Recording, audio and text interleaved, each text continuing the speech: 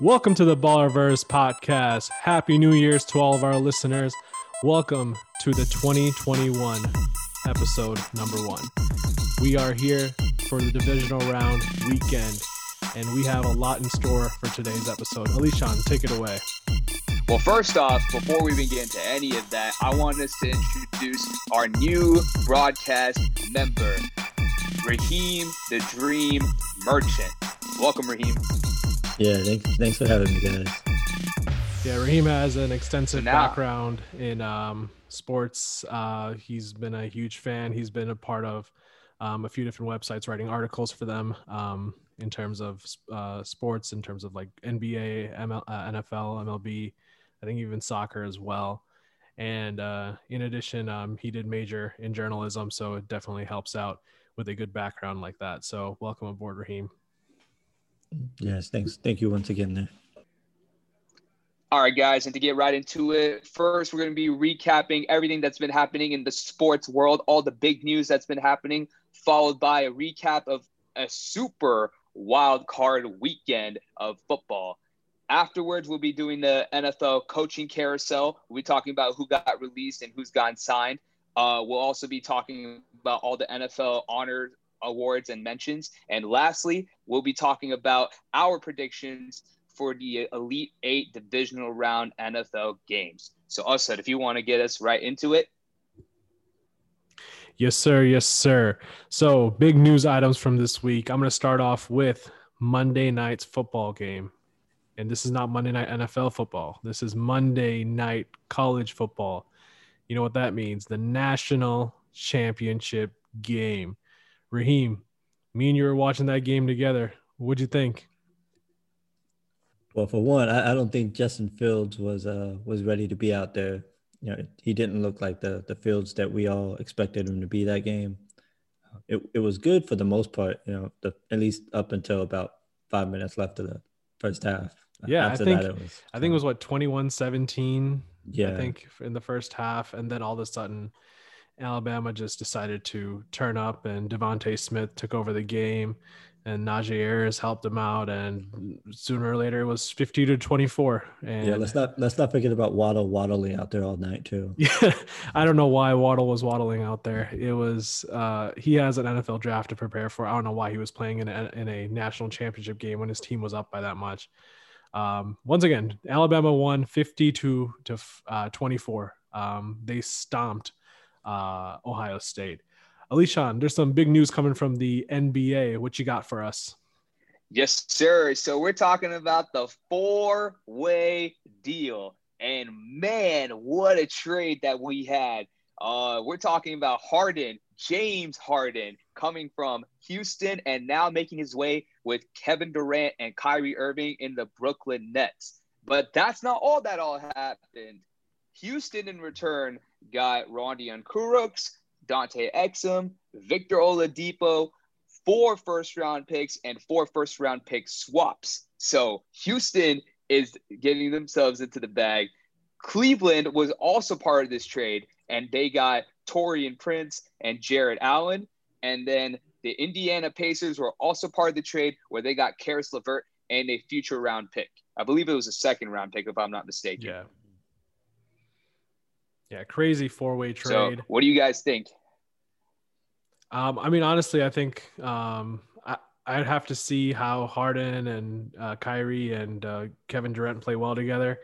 They did trade away their entire bench, so I don't know how much depth they're going to have when it comes to playoff time. I do assume that, you know, the big three will be taking up a bunch of the minutes, but you can only, you know, maintain that for so long.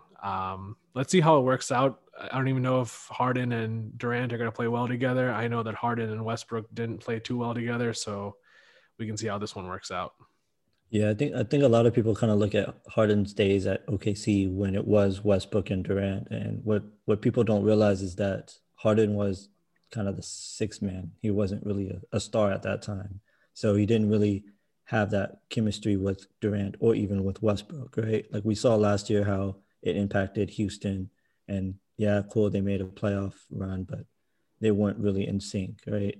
And I think the thing that kind of surprises me here is the assistant head coach under Steve Nash is actually Mike D'Antoni, who Oh was wow, yeah. the Houston coach last year as well. So I guess that might actually be a bit of a benefit for James Harden, but like I said, how you said there's no real depth, right? I mean, you have your starting five. You probably can go like 8 deep, and that's it. Yeah, Like yeah. it's not much. I believe one of the biggest gains out of this trade was for Houston. Rafael Stone, he literally set his team up for a big success. You're talking about in total 8 first-round picks. You're literally setting your team up for such improvement for guys like Mikey Williams, for guys like Cade Cunningham, for all these young guys that are coming from college and they're going to make their way into the Hey, it's NBA. some from the G League, man. And especially some from the G League. I'm literally thinking, and even from international. Let's not forget about that. You had guys like LaMelo Ball. I consider him international over college. Literally doing his thing in Lithuania and then in the big baller brand leagues, and how he's been doing his thing. So they've literally set themselves up for success in the future. Right, 100%. I think Houston's in full rebuild mode. I think getting the pieces ready for the future will definitely put them in a good position to be legitimate contenders for a very long term versus what they were with Harden at the helm. Yeah, it was definitely a time for a new change of pace there.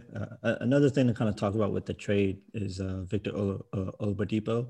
There have been sources saying that he actually wants to play in Miami, so that'll be Hey, interesting to see how that if plays Miami out. has some draft picks to give up, I mean, Right. Houston could keep adding up. I personally don't mind if they try to trade for Tyler Hero. Personally, Tyler Hero is an emerging star. Last year, he proved that to be. I feel like he was runner-up from Ja Morant last year in terms of rookie of the year. He literally Yeah. proved to everybody the type of player that he is. And I think that if he were to be by himself as a sole player in Houston, I feel like that would benefit both Miami and Houston as Houston would have a star in Tyler Hero because they don't see that with Victor Oladipo. Yeah, no, that makes sense. But yeah, we'll see how we'll see how the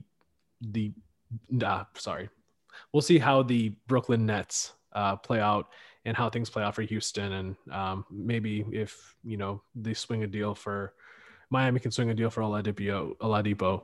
I know the Bradley Beal is also on their radar as well, so we'll see what happens with that. But with that, let's get into the recap of the NFL's Super Wild Card Weekend. So for those that are unfamiliar, the Wild Card Weekend usually used to have only 4 games, right? And that's because there was only 6 playoff teams from each conference allowed. This year they expanded it by 1 team each, and only the number 1 seed got the bye. So this year we had a total of 6 games, so a triple header on Saturday and Sunday. If you're a fan of football, especially NFL playoff football, it was an absolute treat. From 1 p.m. to 11 o'clock or 12 o'clock at night, all you were doing was watching football, and it was beautiful. It was a beautiful thing. I enjoyed it personally. Every game was very competitive for the most part. And we'll just do a quick recap of the games that we had. So I'll start off with the Saturday games. The first game was the Colts and the Bills. The Bills won the game 27-24. It was a closely contested game. There were some controversial calls towards the Colts, and the Colts definitely had an opportunity to win the game in the end, but they fell short. And Buffalo got their first playoff win in over 25 years. So congrats to the Buffalo Bills. Josh Allen and company, 324 yards, 2 touchdowns. Stephon Diggs turning up again, over 100 yards receiving and a touchdown. And let's not forget the wonderful job that defense has done. And, Coach Sean McDermott, definitely all props to him as well. And let's move on to the Rams and the Seahawks. The Rams beat the Seahawks, their divisional rivals, 30-20. Russell Wilson, the once was a MVP leader, now just doesn't seem like seem like that caliber of a quarterback anymore. I mean, he's struggled over the last few games, and the Rams defense just made him look like, he's a nobody. That defense is definitely scary. Offensively, Jared Goff played through a tough thumb injury. Kudos to him, and Cam Akers, the running back, really helped them win the game on the ground with over 100 rushing yards and a touchdown as well. Overall, great game for the Rams and the Seahawks. Then the final game from Saturday was the Buccaneers at the Washington football team. The Buccaneers won that game 31-23. Brady outdueled a practice squad quarterback, Taylor Heineke. And I mean, I'm not saying practice squad to say or demean him, because he actually turned up that game. Heineke actually, put up over 200 yards and a couple scores. And he kept it a close game with the GOAT Tom Brady and all the weapons we know that the Tampa Bay Buccaneers offense has. Definitely a cause for concern for Tampa Bay, because Alex Smith, had he been in that game, who knows how that game would have turned out.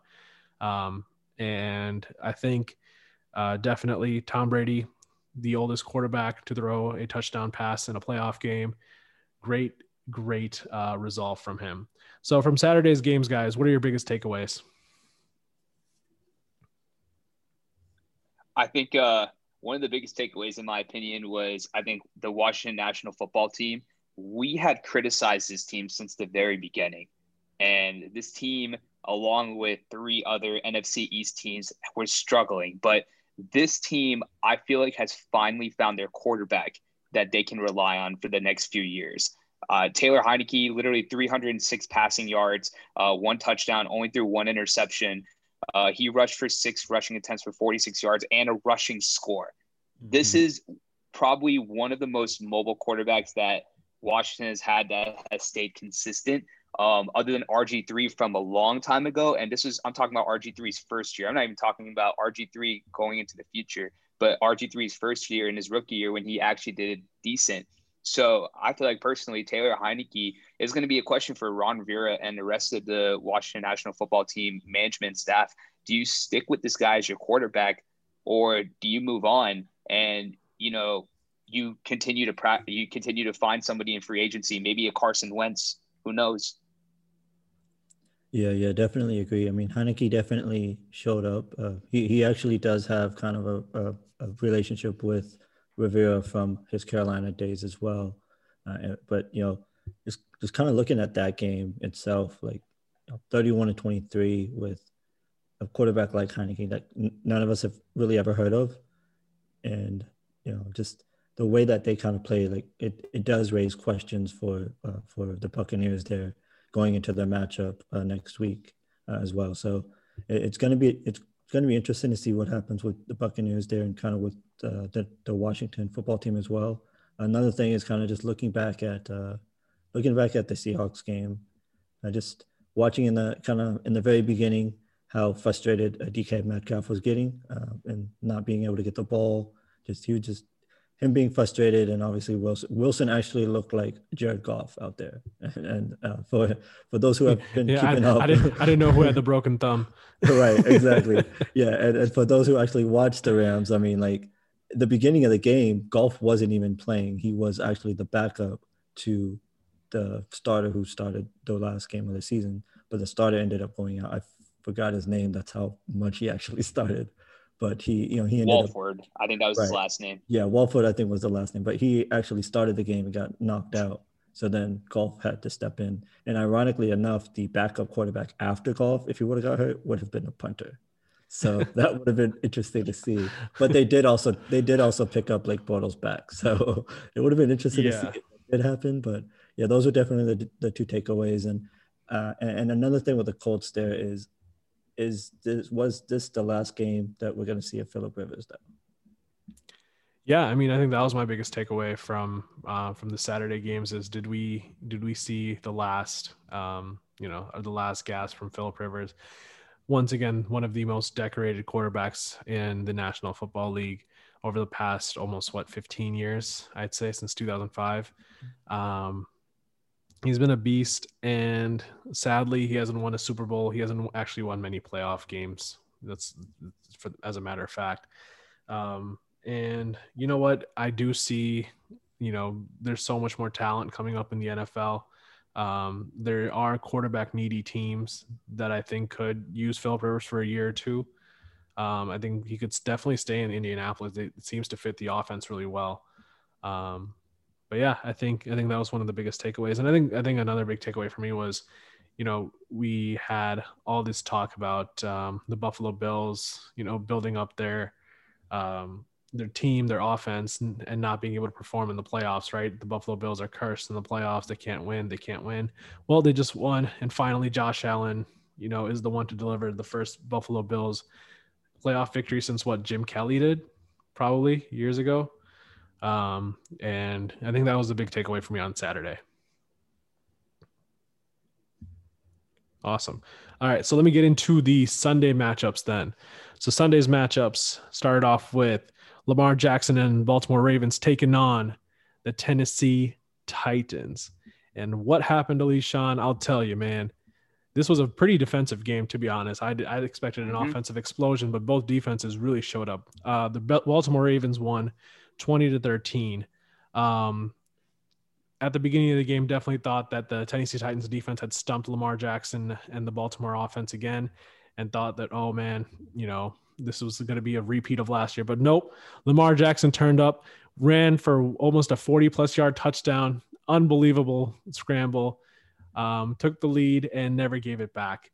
Unbelievable game from him. He had 180 passing yards, almost 140 rushing yards, had a rushing touchdown as well. Amazing game from Lamar Jackson, but even more so amazing was the Baltimore defense holding Derrick Henry to only 40 rushing yards. Unbelievable game.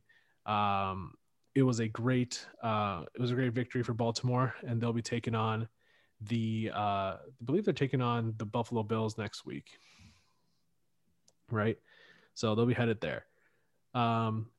Game 2 was Chicago Bears at the New Orleans Saints. And by no surprise here, the New Orleans Saints just destroyed the Chicago Bears in front of a national audience, plus the Nickelodeon audience. I mean, come on, you got to give those kids at least a good game to watch. It was nice seeing the slime come up when Michael Thomas scored a touchdown in the end zone and SpongeBob's face pop up. I mean, I don't know about the rest of you two. I was watching the game on Nickelodeon because I'm like, dude, I grew up watching Nickelodeon. Look, of course.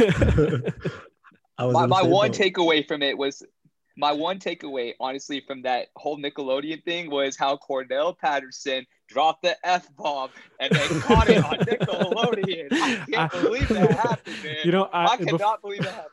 Before this game, I was just watching all these like different TikTok videos of like people of like different times where the NFL players have dropped F-bombs, and they're like, people are just joking around saying, oh, this is what they're about to see on Nickelodeon. And it was just hilarious to actually see that as well. Definitely Cordell Patterson is going to get fined. And I don't know if the NFL is going to be playing on Nickelodeon anytime soon again. But it was definitely it was more entertaining to watch if you were watching on Nick. But the game was basically 21-3. I mean, the last touchdown was just a mercy rule touchdown, to be honest, for Jimmy Graham. But hey, Jimmy Graham got to catch a touchdown against his old team. And even though Mitchell Trubisky may have not won the game, he won the Nickelodeon MVP. And that's what matters, because even when you're a loser, you're a winner on Nickelodeon. And then for our main event, the Sunday Night Football game, this game was an absolute onslaught by the Cleveland Browns. The score was 28-0 at the end of the first quarter. And that, a lot of it is on Big Ben. I mean, Big Ben, well, obviously I'm not going to give him crap for the fumbled snap on the first play. That person, whoever was snapping the ball, should have known better. But that snap went over his head, defensive touchdown. Right after that, interception, Browns drive down the field, another touchdown. I think there was another interception thrown again in the first quarter, and the Browns are up 28-0. Ben Roethlisberger threw 4 interceptions in this game, and at halftime they were down 35-10. He did come back, throw for 500 yards, 4 touchdowns, but this game was beyond over at that point. Nick Chubb continued to be an absolute force, And looks like Juju Smith-Schuster won't be dancing on any more logos for the rest of the season. He can Corvette hop in a jet out of the NFL playoffs and back home. So that's the Sunday games. What are your guys' biggest takeaways from the Sunday games? You mean Juju can't drop it on the beat? Oh man, I'm gonna miss that. There's no Juju's beat anymore. Yeah, well, I mean, it's okay. I still got a sour taste from last year's fantasy team, anyway. So, but my biggest takeaway here, and just watching Alishon's face when we're talking about this Ravens game, he had the biggest smile on his face just talking about this game, and it's surprisingly enough. Like, I'm not sure if you guys are aware of this, but this is the first game, and first off, the Ravens were the last team to come back from a 10-plus deficit and win a game. And this is the first time they've done that since, I believe, 2018. They haven't won a comeback game with more than 10 points when they've been down more than 10 points. And they did that in this game. So, yeah, in the beginning when they were down 10-0, it did look a little scary until Lamar did Lamar things and just went off with a 48-yard rushing touchdown and just changed the whole pace of the game at that point. I mean, it just the tendency was just kind of out of it at that point. Then going to that Saints game, I mean, like I said, Nickelodeon. I also watched it on Nick. I switched. I think it's a once in a lifetime opportunity. You don't get things like that again. I think I switched it back to CBS just to kind of see what was going on. I was like, no, I'm gonna go back to Nick. Just it's fun. Like it's also fun because like they're kind of explaining the rules for those who don't actually know it. They can actually learn a little bit of the rules and the penalties and all of that as well. So they did a really good job on that game. And yay, Trubisky got the MVP for doing Nickelodeon doing nothing. Right. It would have been nice to actually see. It's like the actual Nickelodeon Kids Choice Awards where people win awards for absolutely zero reasons. Right. It would have been nice to actually see Coach Payton actually get slimed like in real life. Oh man, that would have been nice if he actually stuck to his word and did that. I did like the slime animations in the end zone. Those were nice. Right. Yeah, that was cool. And then just going to that Browns game. I mean, just jumping in there real quick, like 28-0 in the first quarter. Like honestly, I turned the game off. I was done after halftime, dude. I turned it off at the end of the first. I mean, it was like, okay, like I tuned back in toward, kind of looked at the score and tuned back in towards the end. But then Big Ben threw that fourth pick, and I'm like, yep, this is it.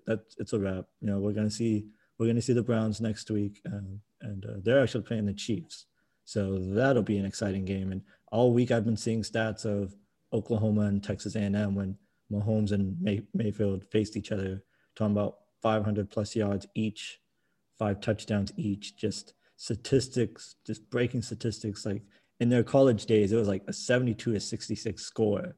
Obviously, I'm not expecting it to be that high of a score here, but it's definitely going to be one of those offensive games, I think.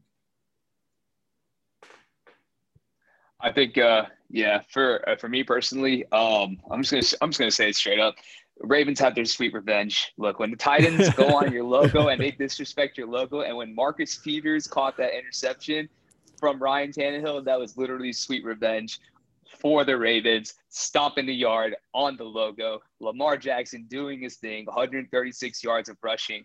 And honestly, I feel like the Ravens defense had stepped up a lot. Guys like Pernell McPhee, Matthew Judon, Marlon Humphrey, Jimmy Smith, Marcus Peters, all these guys literally have been stepping up their game. Patrick Queen, Malik Harrison, 2 new guys that came from the draft. I'm literally super confident that this team is literally going to be giving a showdown to the Buffalo Bills. It's going to be a crazy matchup this upcoming week. So I'm excited for my boys. I'm so happy that they did well.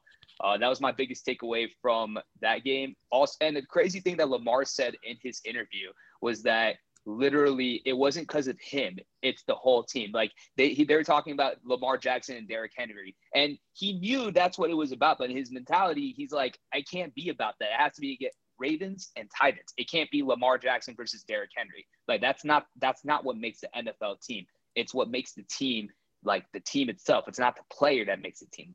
Right? There's no I in team. The most infamous saying that there is. That was my biggest takeaway for the Ravens game. Saints game, I mean, there's nothing really to say. I feel like Deontay Harris and Michael Thomas were two big step-ups in their receiving games. Michael Thomas, scoring a touchdown on a really, really phenomenal play, if I may add. I believe it was an inside slant too. So Slant I think boy. literally. And I think with Michael Thomas, he was slowly building his game back up. He was very quiet. 100%. I think the last few games he was literally stepping his game back up. But with Drew Brees coming back and him recovering from his high ankle sprain, and then Alvin Kamara also mixing in with that mix, I think literally the Saints have finally found their groove back, and I feel like with their matchup coming up against the Buccaneers, it's going to be a super competitive matchup, especially Drew Brees and Tom Brady being the first ever game with two 40-plus-year-old quarterbacks in a playoff game. So it's going to be pretty exciting to see how the Saints really turn up.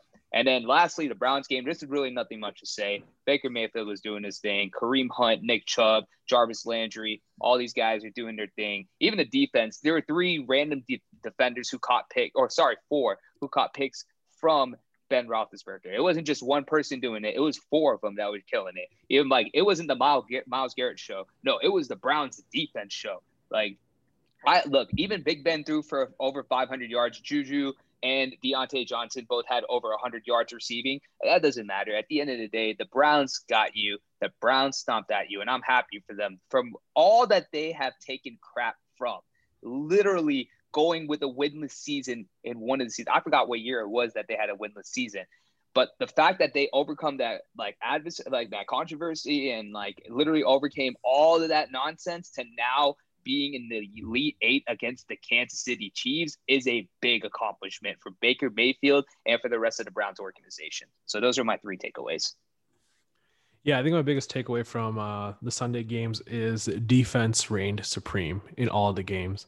The Ravens defense did an outstanding job stopping Derrick Henry with him rushing for only 40 yards. It was an outstanding game from them. The New Orleans Saints virtually allowed the Chicago Bears to do nothing the entire game. They basically had 3 points the entire game up until the end where they just gave them a mercy touchdown. That Saints defense is brutal, and these are championship defenses. And then the Browns game, everyone's talked about their offense, but their defense is what really stepped up in the first half. I know they gave up 37 points afterwards, but that was, this game was over by then, right? The defense 35-10 in the first half, huge swing, 4 picks. They pressured Big Ben all day long. It was a good game for the defense as well. So for me, it's just the defense is reigning supreme, and we'll see how that carries over into next week with more high-powered offenses getting involved with the Saints having to play Tom Brady and the Browns having to play the Kansas City Chiefs. So definitely want to see how these defenses hold up next week. And even Baltimore is going to go up against a high-powered offense with the Buffalo Bills. So let's not forget your Packers and the Rams are going to go up against the number one offense in the league, and the best quarterback in the league, Aaron Rodgers. So let's see how that goes as well. So definitely, it's going to be a big defensive. It was a big defensive push on Sunday. Even the other Saturday games, there was a bit of a defensive push. But let's see how this week's games goes. With that, let's just go to a short break, and then we'll be back with the NFL coaching carousel and a couple picks for the NFL honors. So stay tuned. We'll be right back.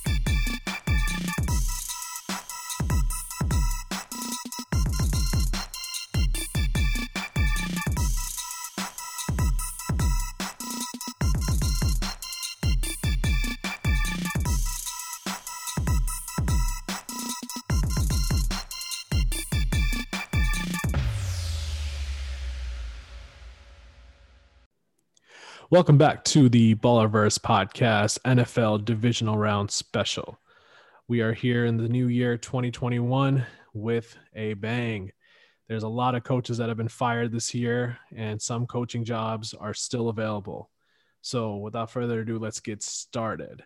I'm going to report a couple of coaching jobs that have been the hot ticket items for this year. This belongs to the first round and second round pick holders currently.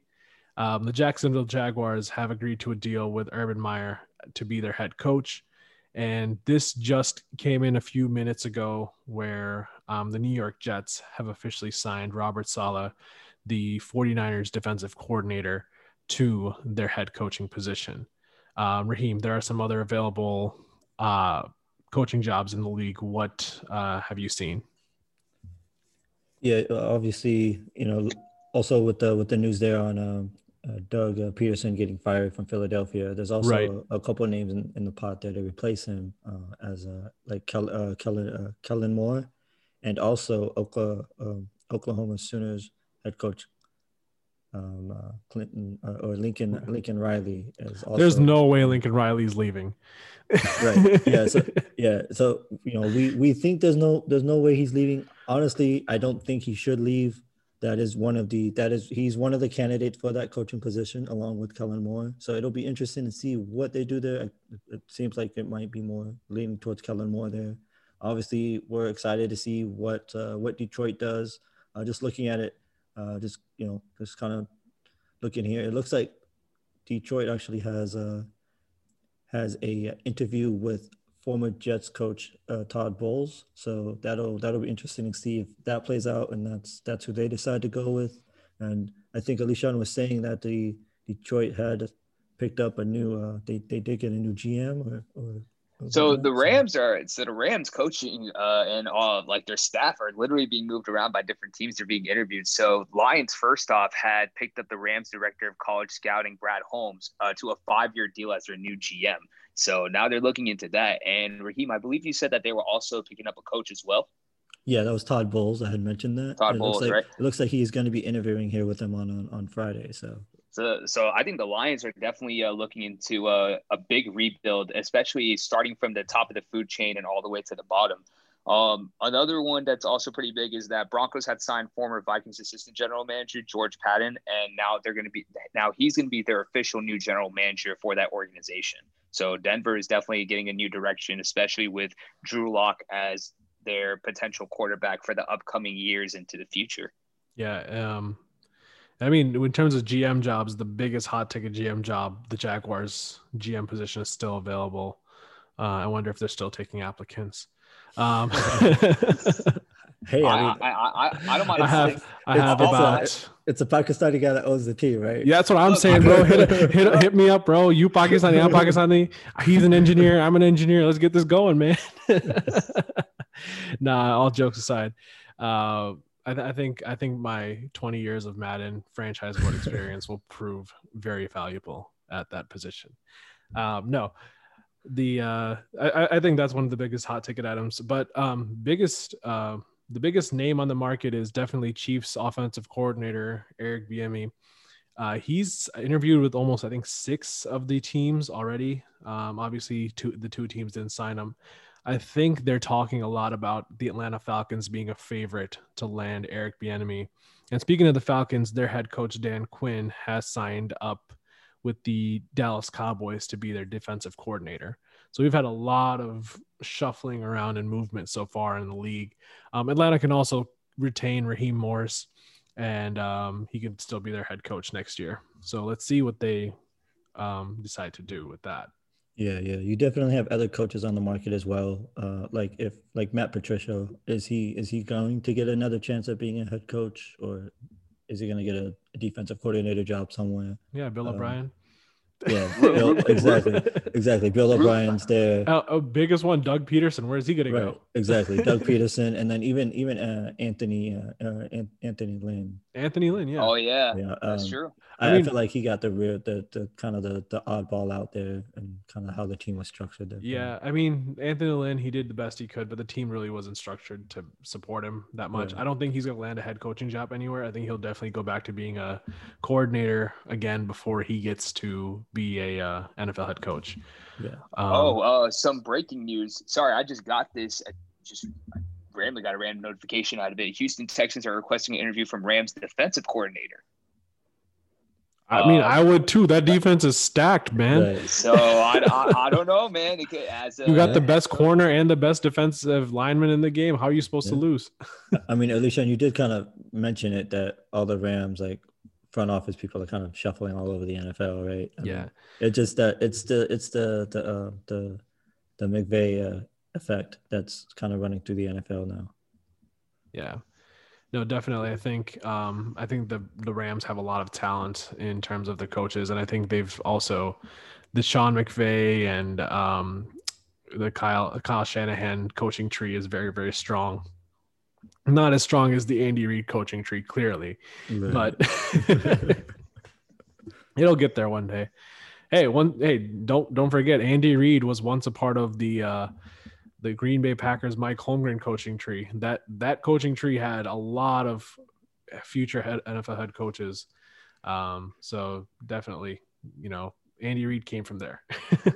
But yeah, any other big ticket names that you guys have heard? Any buzz around this week? Nah. All right. Awesome. So if not, that's what we've so far heard from the NFL coaching carousel. We'll stay updated on our Instagram channel. If we see anything, we'll try to announce it on there. We'll either go live or we'll post a story just to get it out there. But we'll stay tuned to see any big announcements that come up. So with that, I want to get into. So what we're going to do is we're only 3 weeks away from the Super Bowl, or 4 weeks away from the Super Bowl. Oh, wait, 3 weeks, right? Yeah. 3 weeks away from the Super Bowl. We're 3 weeks.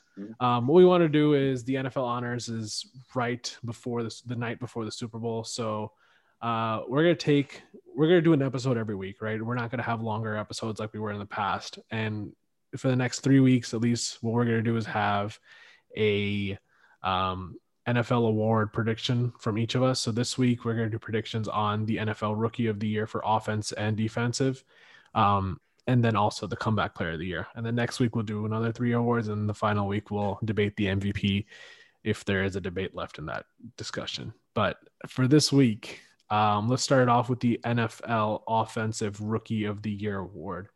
Raheem, who do you have? Yeah, going through the whole season there, if it was my fantasy team, I would have said it was James Robinson because I had him in all 4 of my leagues. But a beast. Yeah, he was, to be undrafted and do what he did this year for the Jacksonville Jaguars was definitely earned his spot there. But I am going to go with Justin Herbert here. He came out. He didn't even start the season. I think week 2, maybe for sure. I think halfway through week 2. I think halfway through week 2 he took over the job. And he looked great every game. I mean, he threw the most touchdowns by a rookie. He beating Baker Mayfield's record.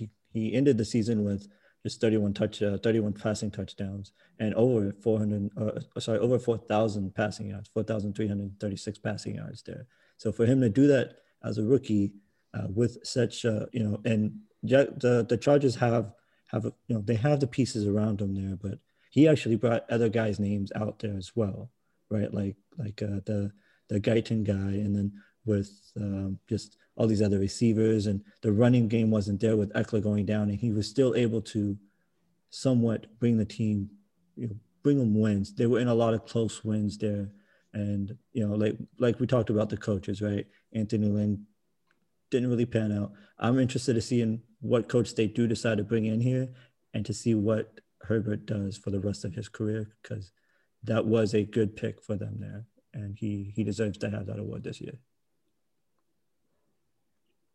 Yeah, I have to say Justin Herbert as a definite favorite. I got to give a lot of props to guys like Chase Claypool, James Robinson, Jonathan Taylor, an emerging running back for that Indianapolis Colts organization, and especially one guy of Justin Jefferson, who got drafted number 22 overall into that Minnesota Vikings offense. And a lot of people were questioning how he would play a big factor into that offense, especially with the departure of Stephon Diggs going into Buffalo Bills with also an emerging season himself. So the fact that you have 88 receptions, 1,400 yards, and 7 touchdowns, you definitely put up one crazy season, but I just believe it just doesn't compare to the amount of impact that Justin Herbert had on that Los Angeles Chargers organization.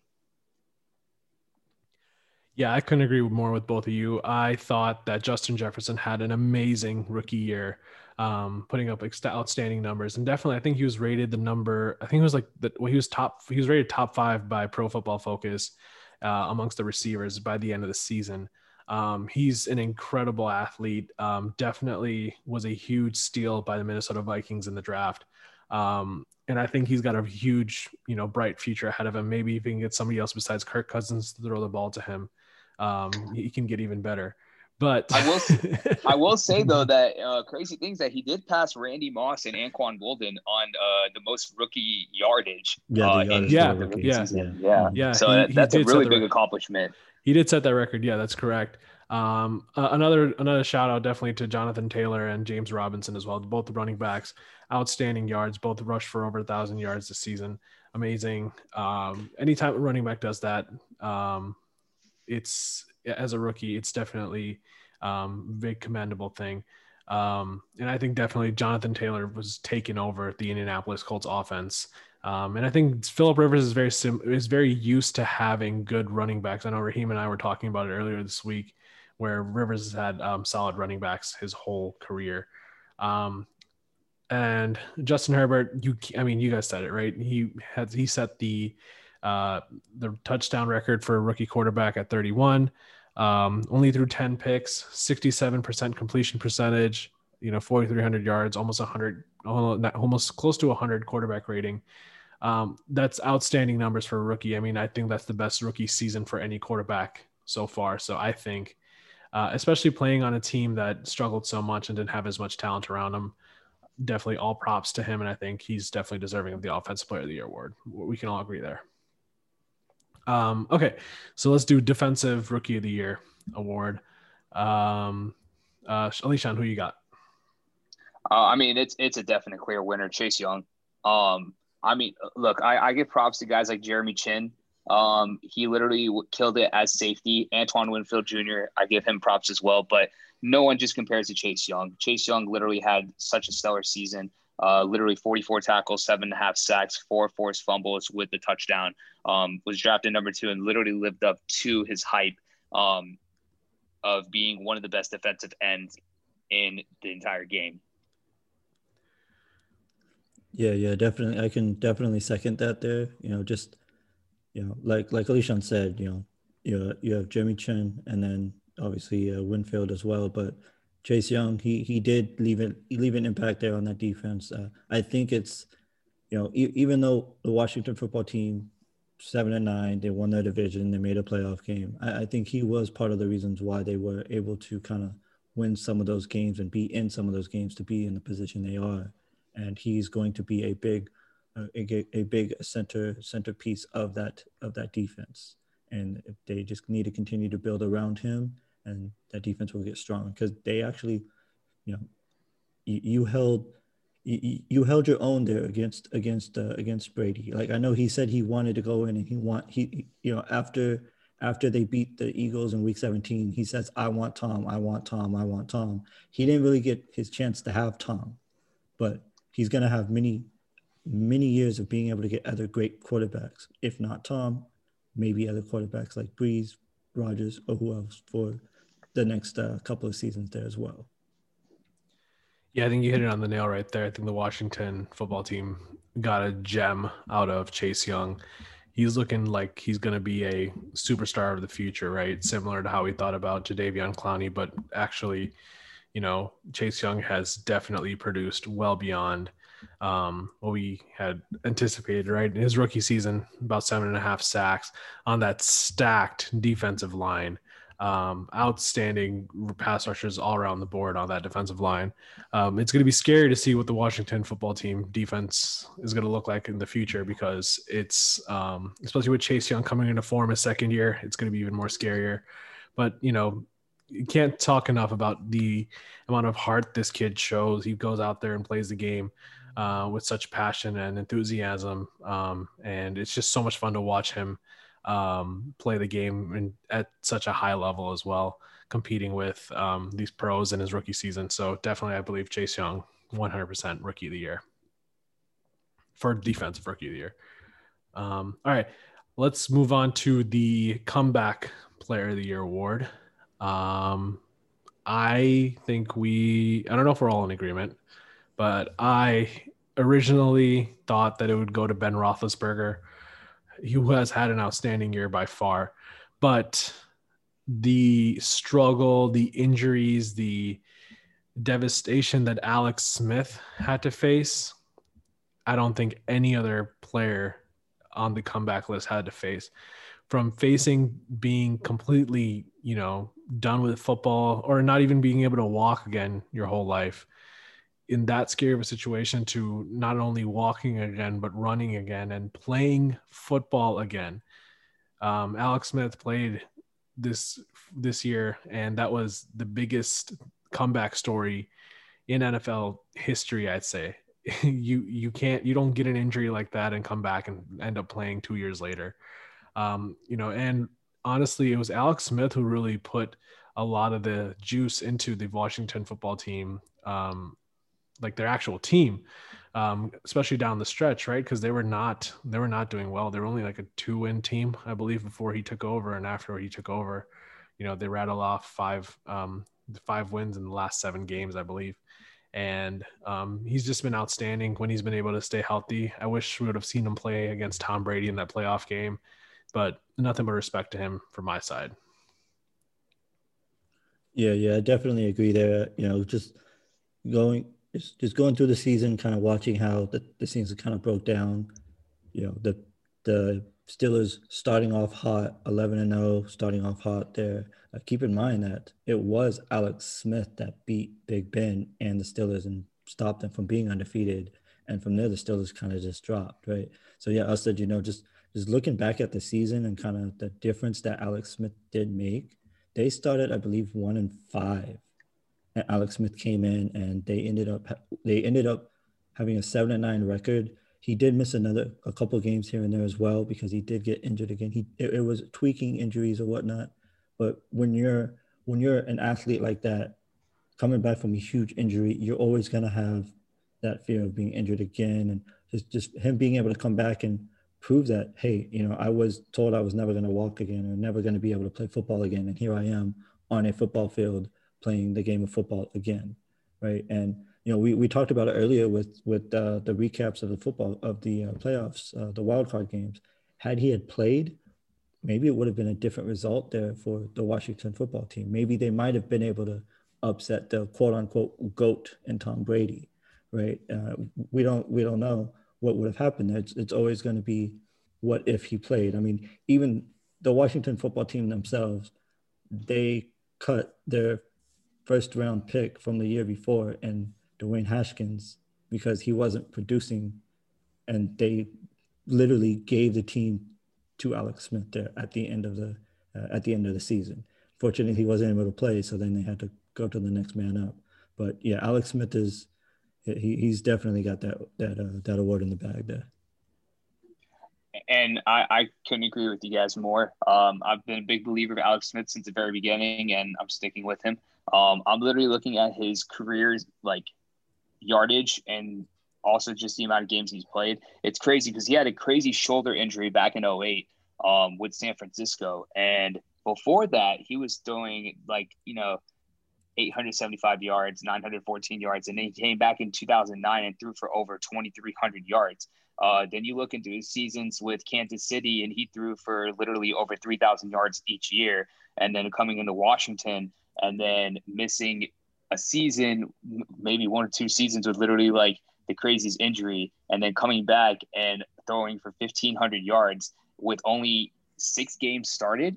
So you're looking at the impact that Alex Smith has since 2005, coming from San Francisco to Kansas City to now Washington National Football Team.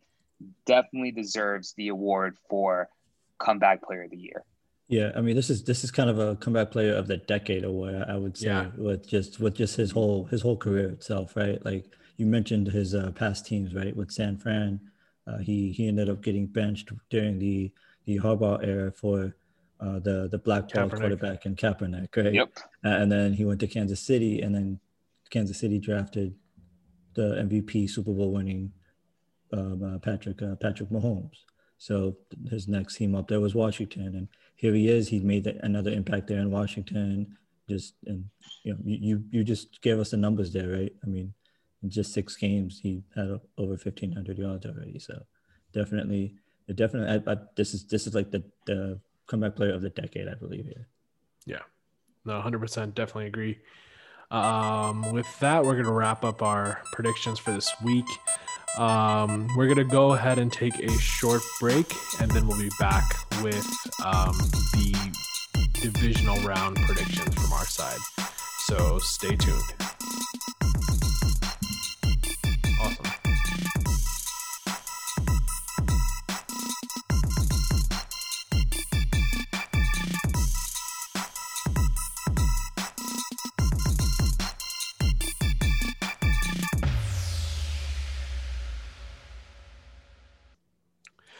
Welcome back to the Ballerverse podcast. This is our last segment. It is the NFL divisional round playoff predictions. So let's get started. But before we do, I do have a quick comment to make. Have you guys seen the ages of the quarterbacks in the AFC and the ages of the quarterbacks of the NFC? It's just two very, very different divisions now, or two very different conferences. So look at the AFC. So we have no quarterback in the AFC is older than 25. We have Patrick Mahomes and Baker Mayfield at 25, and then Josh Allen and Lamar Jackson at 24. That's crazy. Honestly, I feel pretty bad for our ages because literally they did so much in their age that we couldn't even do at our age now. Yeah, definitely. I mean if we had that much skill and talent, I would not be sitting here on a podcast with you guys. Right. So yeah, we no will never see Patrick Mahomes' money in our lifetime, and this dude's making like more than he's probably making more than us in like a game essentially. So. Yeah, he makes our salary in like 2 seconds. So let's think about that. But yeah, I mean that's the AFC. And the NFC side, you have Aaron Rodgers at 37, Jared Goff's the youngest at 26. I mean he's a really outlier. But then you have Drew Brees and Tom Brady at 41 and 43. I mean it's just two very, very different division or conferences, right? I mean the AFC, you definitely see that shift. Where you had Tom Brady, Peyton Manning, Ben Roethlisberger fighting for years to be the top seed in the AFC. And even when Andrew Luck was there in Indianapolis for a few years, the Indianapolis Colts were very competitive in the AFC. But now it's a very different conference. It's all young quarterbacks throughout the entire AFC. And it's really cool to see these young quarterbacks getting chances to play so early and having so much success so early. It's very, very rare to see, and it's an amazing thing that we're seeing. But on the flip side, you do have the old but gold quarterbacks, right? I mean, you're talking about Breeze, Brady, and Rodgers. These three are probably, I mean, no offense to the quarterbacks that came before Peyton Manning era. Any quarterback that came before the Peyton Manning era, I'm sorry, unless you're Dan Marino, I don't think you can really be counted with the talent that this pool of quarterback. I mean, honestly, if anybody asks about the greatest quarterbacks of all time, I'm going to be like, oh, I watched all four of them play. Right. I mean, Brady, Breeze, Manning, and Rodgers, those four are the best quarterbacks I've seen play. I mean, and I didn't get to see some of the older quarterbacks like Elway and Marino and stuff play. But I mean, the records speak, and we've enjoyed amazing talent from all four of these guys. And it's great that these three are still carrying the torch from that quarterback era. So I just wanted to make that comment before we started with the picks. And since we are starting with the picks, let's go with the Saturday matchup. 4:30 Eastern, I almost said St. Louis. The LA Rams will be playing the Green Bay Packers at Lambeau Field. Freezing temperatures, possibly snow. What do y'all think? Yeah, just being a Rams fan, and I know how much of a cheesehead Ussett is with his Wisconsin and Packers there, Green Bay Packers there. You know, just it's a great story. What the Rams have been able to do.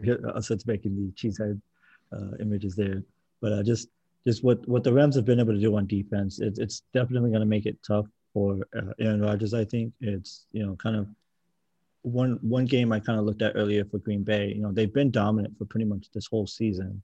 One game I do kind of look at is the Carolina game, how they let Carolina hang around in that game. The way that game went for Green Bay, that cannot happen with this Rams team because they could upset them. Now, I don't want that to happen, and my prediction is that Green Bay is going to win. It may not be a blowout. It may not be as close. Maybe within 10 to 14 points, maybe. But the Rams are going to give a fight, and it is going to be a Green Bay victory in Lambeau, and the next winner of the next game will come right back to Lambeau, and yeah. I also got to go with Green Bay. I think one of the biggest questions is going to be the matchup between Davante Adams versus Jalen Ramsey. Jalen Ramsey literally gave a hard time to DK Metcalf, and let alone he's going to continue to do the same thing with Davante Adams. And Davante Adams, we can all agree, he's probably the best receiver this year, the number one wide receiver. So you're looking at one of the best corners taking on one of the best receivers. I think Aaron Rodgers is going to have to find a way to pretty much get Jalen Ramsey, who in my opinion, he's a roach. He's one of those roaches that you can never get rid of. He trash talks. He's on you. He's literally a Patrick Beverly of the NFL. He's like glue. He'll stick on you like no other. So he has the talent to back it up. And he does. I don't disagree with that. I think that's going to be one of the biggest challenges. Another big challenge is going to be the impact of Aaron Donald taking on that offensive line in Green Bay. How's Aaron Donald going to play? Well, especially with his rib injury that he had during the Seahawks game, that took a big toll for that Rams team. But even other players from the Rams stepped up and they did their thing. And I think one of the last things is on the flip side of things. We talk about the Green Bay offense and Green Bay offense and Los Angeles Rams defense. Let's turn to the flip side. How is Jared Goff going to do well against the Packers defense with Jair Alexander? How's Cooper Kupp, Robert Woods? How are they going to do well? Is Cam Akers going to go off like he did against that Seahawks defense? So it's a lot of variables coming in, but I believe Packers are going to take the W. I agree with Raheem by 10 points. Yeah, I'm a Packers fan, so you know where my pick's going. I think this game will either be a blowout from the Packers or it will be a close game. If the Rams win, it's going to be a close win for the Rams. But I think that if the Green Bay Packers win, it's going to be a full-on blowout. Here's why. I do believe that the Rams defense is good, no doubt. But this Rams defense is coming in pretty injured. Aaron Donald does have a rib injury coming into the game. And I mean, Jalen Ramsey can talk all the trash he wants. There's other weapons on the team that Aaron Rodgers can turn to anytime. And no offense, but the running game for the Green Bay Packers is a three-headed running attack. They have Aaron Jones, then they have, Aaron Jones is our home run hitter. Then we have the ground and pound guy like AJ Dillon. And then we have the utility back, which is Jamal Williams. I think the running game is going to be very, very key for the Green Bay Packers. Once again, this is a snow game. If most likely what the weather is looking like, this is going to be a cold Lambeau snow game, which means that the opposing team will be at a huge disadvantage, right? The defense won't be able to keep their footing. This is the practice field that the Packers practice on. So they know how to keep their footing.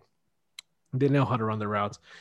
And I'm not too worried about Davante Adams, right? Ramsey is going to have him covered for most of the game, but Davante is going to break free a few routes. Davante Adams' whole mantra is he's a route runner. And the biggest difference between any other quarterback, any other receiver in the league versus Jalen Ramsey and Davante Adams is Davante has Aaron Rodgers throwing him the ball, right? When you have an Aaron Rodgers connection, like the one he had with Jordy Nelson or Randall Cobb, that's, it's unbreakable. Doesn't matter who's covering you, when they're covering you, it's going to go. And even more on the other side, the defense has stepped up for the Green Bay Packers in the last 5 games. They had a very tough start to the season. The run defense has gotten much better, holding even Derrick Henry to under 100 yards when they played him. I think that the run defense does their job. the Packers offense just continues to carry on. The only concern I have is with the offensive line for the Green Bay Packers, with David Bakhtiari out, who's going to play left tackle. And we'll see how that goes. But I think it's going to be a blowout victory for the Green Bay Packers.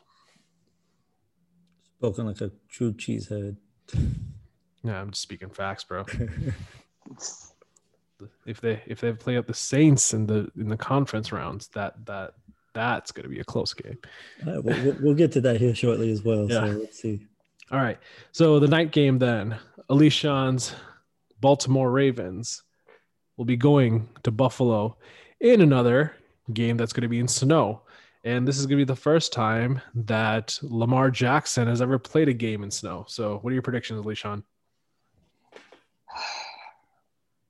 This is going to be interesting just because my fear with Lamar Jackson's offense at the moment, and I'll get to their defense, but their offense at the moment is that you're taking on not an easy Buffalo Bills defense. You're looking at your Davius White. You're looking at all these guys that have stepped up on that defense. Lamar Jackson's going to have to be super careful. The Buffalo Bills secondary is really scary, and they're not going to back down.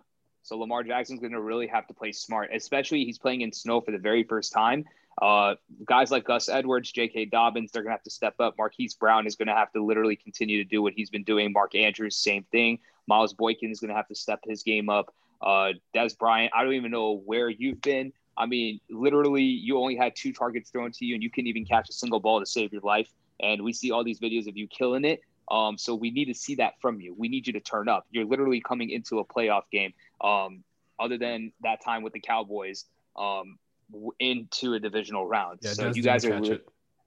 He literally didn't.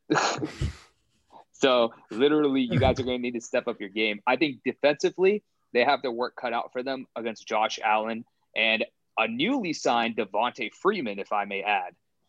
So with the injury of Zach Moss, you have Devin Singletary and Devontae Freeman literally carrying that backload. I don't know if he's going to be playing this week, just because of the contract that he just signed.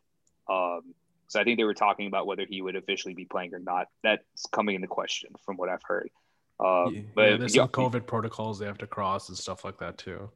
Right. Yeah. So, but I mean, aside from that, Cole Beasley, Stephon Diggs, John Brown, Dawson Knox, all of those guys have been key components to Josh Allen, and Josh Allen's legs have been key components to Josh Allen. So literally Pernell McPhee, Jimmy Smith, Marlon Humphrey, Marcus Peters, Matthew Judon, Patrick Queen, Malik Harrison, all these guys are going to need to step up their game, definitely against this Josh Allen offense. So in my opinion, I think the Ravens are going to pull it out by a field goal. And I only say that just because although Josh Allen has that capability of bringing his team all the way to the top, and I'm being biased here, I think the Ravens are going to live up to the hype that they had said they were in the beginning of the year. I think they finally picked up their pace at the very end. And luckily, it was enough for them to get into this playoff round anyway. I just think Lamar Jackson can defy all odds. Yeah, just looking at both teams. This is the first play, the second game of both of these quarterbacks from last year. Like last year, they both lost their first games. They won their first playoff game ever in their short NFL career last week. So they're both coming in. They're both hungry for more. They both want to take it to that next level. Are they going to play Baker? Are they going to play Mahomes? We'll see. They're young.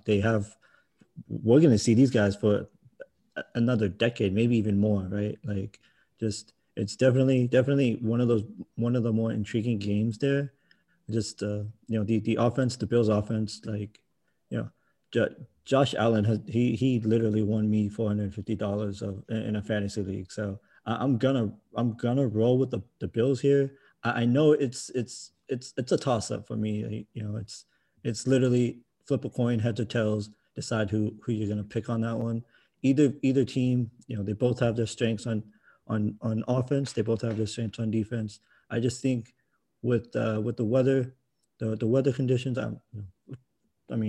Josh Allen's from Wyoming. He went to Wyoming U, so I don't think the snow is really something that he's used to playing in. But just the atmosphere itself, Bills Mafia did show up at the last game. Bills Mafia will make a big difference in this game here.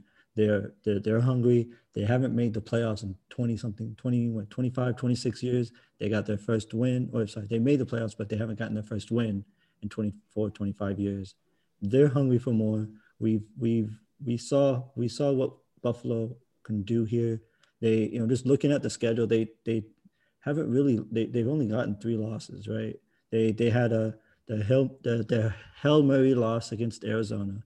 They lost to Kansas City, and then they had another loss somewhere along the way as well against early on in the season there against Tennessee, where Tennessee had crushed them a little bit.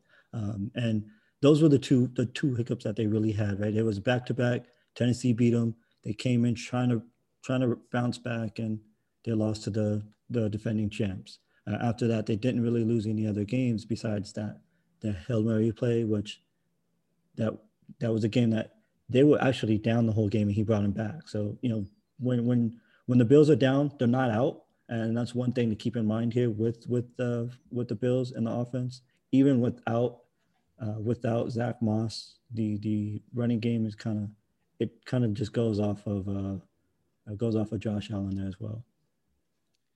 Yeah, I'm gonna have to say it's also a toss-up for me. I think this is gonna come down to which defense can make the stop, and both of these are prolific offenses for sure. But I think weather will play a factor, and typically in weather games, the team with the better rushing attack usually has the advantage. So I will say, from my side, I think the Baltimore Ravens are going to win this game. I think definitely. They have not only Lamar Jackson, but they have incredible runners in their backfield as well with J.K. Dobbins and Mark Ingram, and Gus Edwards. I think they have one more running back there too. Not sure what his name is, but they have a lot of talent in the back. Plus, Marquise Brown can always come out of the backfield as well on jet sweeps, things like that. I think they keep it short. They keep the play call limited in terms of risk. I think the Ravens are going to win. All right. Now let's get to Sunday's games. The Browns and the Chiefs. This will be the 3 p.m. game on Sunday. I'm gonna go first on this one. I think, and I'm just gonna say it. I think the Browns are gonna upset the Chiefs. People are gonna call me crazy, whatever. But I have a feeling that the Browns are gonna upset the Chiefs. Look. The Chiefs are well rested for sure. They're well rested. They got everything under control. However, Patrick Mahomes hasn't played in almost 2 weeks now. He didn't play the final game, and he hasn't played last game. So I'm pretty sure there's going to be some rust there. Secondly, I think the Browns offense is very unique, where they have I would say they have two like tier 1 running backs. Like tier 1 running backs, I would like I think Kareem Hunt and Nick Chubb are both top 10 running backs easily in the league. Okay. Let's add on to that with the outstanding quarterback and the passing game that they have, right? Their offense is amazing. And with the Chiefs, you just need an offense that can stick around with them because their defense is not that good. The Chiefs defense is very good at just creating opportunities and turnovers. If Baker Mayfield can limit turnovers, limit opportunities, the Cleveland Browns have a straight shot at winning this game, and I really think that the Cleveland Browns will win.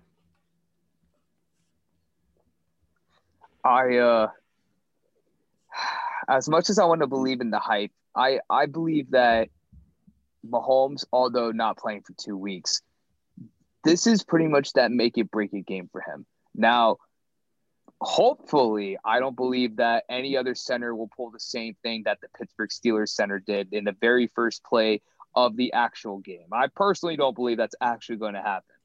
But what I do believe is that Mahomes was granted his contract, 10 years, $503 million, guaranteed of $476 million.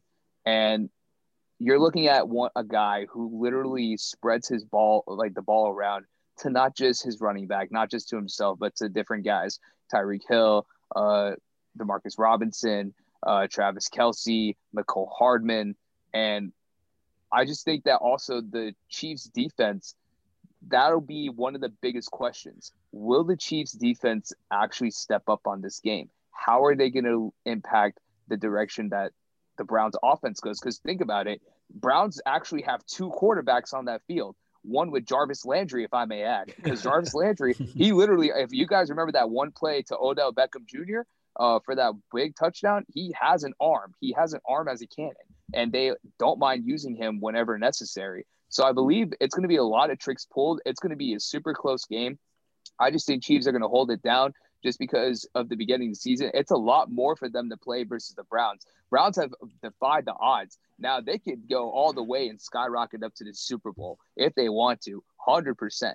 But I just believe that Kansas City is going to hold it down just because of their reputation and also just the preparation they have for this Cleveland Browns team. They have enough more time to prepare for this team. And I think one of the things we need to give credit to is the Cleveland Browns organization and Stefanski, who literally provided Zoom calls for these guys. Like, they didn't have physical practices. These guys, let's remember, these guys were quarantined within an area and literally had Zoom calls talking about, hey, what play are you running? What is your role in running this play? So this actually might be a new platform for coaches to do. If they don't want to have that physical practice, have that time where people can actually analyze those plays coming into a Zoom call. So I just think that I give Browns a lot of props and respect for doing that, especially against a really tough Steelers defense, who didn't even come up as tough. But overall, I just think that the Kansas City Chiefs are going to pull out and they're going to move on to the Final Four and to the conference championship.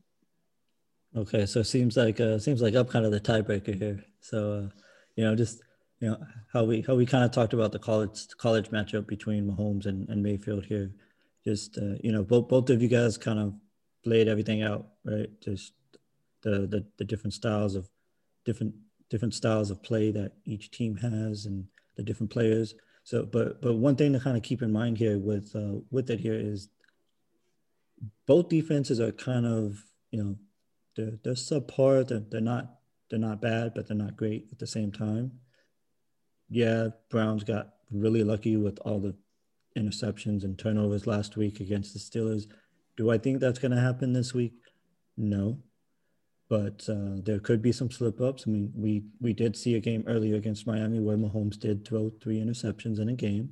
So there could be some hiccups here and there, but Mayfield's had terrible games as well. So it's really going to come down to the quarterback play and who has more weapons to actually, give the ball, spread the ball out to. Alicia, you did say that Mahomes does like to spread the ball around, but looking at the Browns, the Browns team itself, they actually have more weapons to actually spread the ball around too. They do have the two-headed monster down at the running back position. Like you said, they have Landry, who is their top receiver, but could also be a second quarterback on the field. They can run a whole lot of different trick plays. You have Rashad Higgins out there, Peoples-Jones out there. You have your 3 tight ends, one of them being a rookie, in Harrison Bryant. They're all out there. They're just all out there to prove that they belong. This is the Browns team that we thought we were going to see last year when they brought in Odell, they brought in Chubb, Kareem Hunt. They did everything they needed to do last year. We're seeing that team this year of what we were supposed to see last year. And I really think that the Browns will actually upset Kansas City on this one. I'm going to go with upset on that. I don't think it's going to be a blowout or like a shootout there rather. It's not going to be a low scoring game. It's not going to be in the 20s or teens. It's going to be 5 or 6 touchdowns more on each side. It's kind of going to be like a replay of the Ravens and Browns game that we saw a couple of weeks ago, where the last team that gets the possession is going to be that last team that wins the game. And I think that will be the Browns, and it'll be off of a touchdown. If it comes to field goals, obviously Kansas City's winning because they have the better kicker, but it's going to be the Browns there on this. So you don't trust Cody Parkey? Of course not. Oh, who does? The entire Chicago Bears city had their own auditions to see who can kick a field goal better than Cody Parkey, and I'd none of rather- them did well at all. I'd rather go with the Georgia Tech alum and Harrison Butker if it came down to field goals. But I don't I think would go this with will be Billy a field goal Cundiff game. over Cody Parkey. I'm saying that Hey, now. Cundiff was not a bad kicker, okay? Cundiff was a solid No. kicker. He was, but look, everybody still criticized him because of that one Baltimore Ravens kick that he had that could have led him into the Super Bowl. Hey, But I'm look, still shocked. I saw Justin Tucker miss a field goal last week. I didn't even know what the hell my that God. was. yeah. He did. It was a 52-yarder, but he made it up with a 51-yarder, though. I will say that. Yeah. Well, let's see how that goes. All right.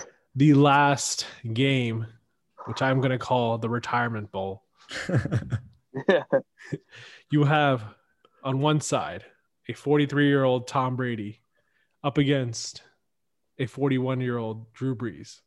Now, this is not a fight where it's quarterback versus quarterback, but Buccaneers and Saints, NFC South matchup, round 3. Saints have taken the first 2. It's very difficult to beat a team 3 games in a season, but I am still going to take the New Orleans Saints. I think that the Tampa Bay Buccaneers got exposed last week. That defense is not perfect whatsoever. That defense started off really good, and they do have a solid defense, no doubt. But, man, have you seen the Saints defense?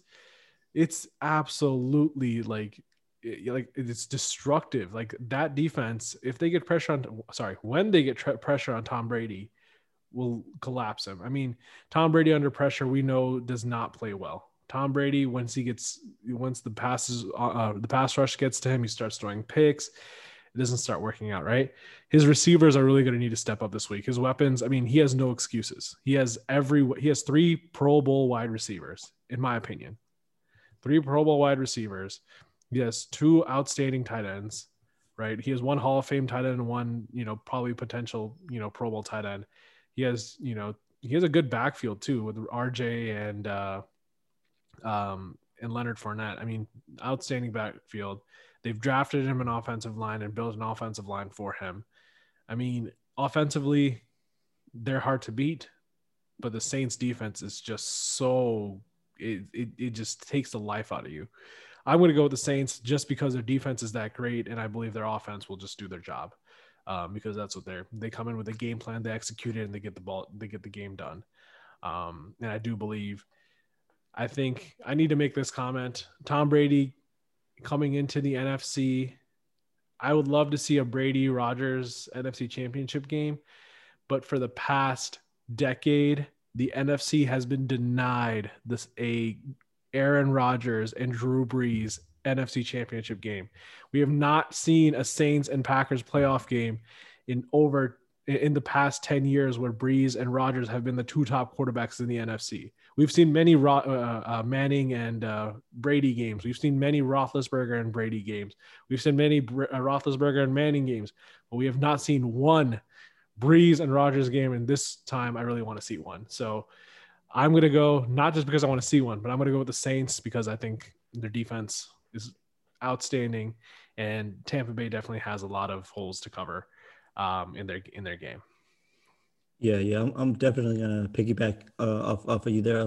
I know we were actually talking about this earlier this week here, and NFL officials, you're hearing it. Asad Babadi is requesting that you actually help the Saints in the playoffs this time. Do not Please. screw them out of a good game, a good matchup there. It feels like every time the Saints are in this position, there's always something that happens, either the miracle that Diggs did with the Vikings or the Rams and this is coming from a Rams fan, that pass interference or holding play, whatever it should have been, that was helmet to helmet pass interference, roughing the. It was about 4 penalties. everything. Then they avoided all of them, and they never called a penalty, and that led to the Rams going to the Super Bowl and getting shellacked by Brady. Yeah, I mean, I would have loved to see Brees beat Brady in the Super Bowl, but right. Yeah, I would have loved to see that matchup there myself as well. But how Asad you kind of reiterated there, the Saints already have Brady's number this year. They've already beat him twice in both their matchups this year. They're going to play again in New Orleans. I know it's a dome, so weather's not going to really make a difference there. But just having that home feeling there, and just knowing that, just seeing that Breeze is back, They purposely made Michael Thomas sit the last 2-3 games of the season to get himself healthy, to get himself back. And we saw what he did in Chicago. We saw the nice touchdown that he had. We saw the small yards that they got. Alvin Kamara, we've seen him go off with 5-6 touchdowns in one game this season. I mean, it's the Tampa does have a decent run defense, but it's going to be hard to try to stop Alvin Kamara, and then also try to stop Michael Thomas, Emmanuel Sanders, DeJuan Harris, and even Jared Cook at that point. I mean, you even have Taysom Hill out there as well, right? Like he's played 20 plus snaps at each offensive position in terms of running back, tight end, receiver, and quarterback, that you don't know when he's in the game what position he's even going to be playing. He can be lined up with Breeze and be there as a running back or just as a blocker. You don't even know what Taysom Hill is on the field for at that point. So it's going to be definitely going to be interesting to see how Tampa Bay tries to overcome it. I do think it may be closer than the last couple of games that we've seen. I think the Saints have really had the Bucs numbers this year. I think it will be a little closer than what we've seen. I just don't think it's going to be big enough, especially if Mike Evans is still kind of banged up. It may kind of pull them back a little bit there. I think, and I got to agree with both of you guys, New Orleans has the most benefit coming into this game, and I feel like they're the favorites to win it. I think my two main things that are going to really impact this game, the first is Taysom Hill. And Raheem, you literally nailed it on there. Taysom Hill has been a force to reckon with, and we can see that he's not just a runner. He's a passer. He's a defender. He's anything that you can get out of him. He can be that guy. I think he's going to be the wild card for that Saints team, especially taking on a Buccaneers team that's going to try to beat out Drew Brees, that's going to try to attack Alvin Kamara, that's going to try to guard Michael Thomas and Jared Cook and all these other players. So I believe Taysom Hill is going to be that one guy that Drew Brees is going to rely on to really take him to that championship. And I think the second thing in my head is that Buccaneers have so much that they have so much on the line. You literally got out probably one of the best quarterbacks of all time. Let's just say Tom Brady, probably one of the best quarterbacks of all time. You get him. You sign Antonio Brown to a 1-year deal. You get Leonard Fournette. You get all these other players on your team. You get Rob Gronkowski. Like, you get all these players on your team. If Buccaneers lose, all that work that you put on for that team gets shut down. Like, it literally gets shut down, and where do you go from there? That's the thing. You have all these 1-year contracts you signed to all these players that couldn't get you into a championship game, and now you're literally looking at, like, holes. I think another thing that I'm looking into is, who is Marshawn Lattimore going to guard?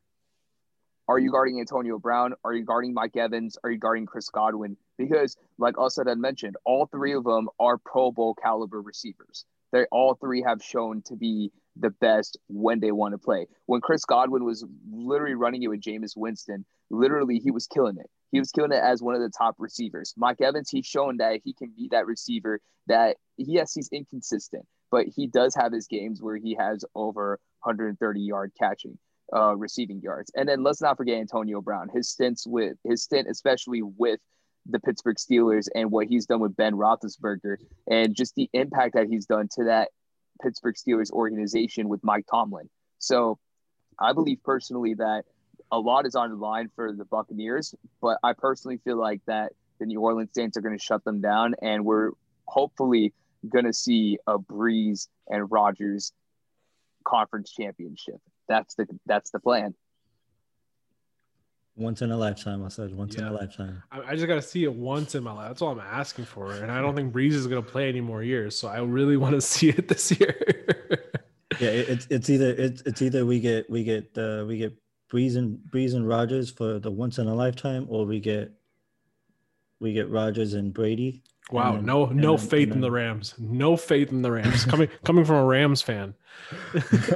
or we get Rodgers and Brady and Tampa, just kind of adding on to Brady's legacy of being the GOAT with the 6 titles, Tampa being the first team to host or play in a Super Bowl in the host. Yeah, city. let's hope it doesn't get to that. Right. Let's hope it doesn't go there. Let's hope it ends this week. But yeah. No, definitely. I think either way, we're either in for we're going to be in for a great showdown for the conference championship weekend as well. With that, thank you guys so much for the show tonight. Thank you all for listening. Raheem, thank you for joining our podcast. It's great to have a trio now. I think we're going to be doing this at least consistently until the Super Bowl, and then after that, once the Super Bowl is over, we're going to have to figure out our schedules. But at least for the next couple of weeks, we're going to try to do this and launch it at the Super Bowl. And yeah, so just stay tuned. Follow us on the Ballerverse podcast on Instagram, on Twitter. We're going to be trying to post a little bit as much as we can. We may even post some snippets of this podcast as on the videos. So please stay tuned. Please, we'd love to see your comments and feedback. And see y'all next week. And that is a wrap in 3, 2, 1.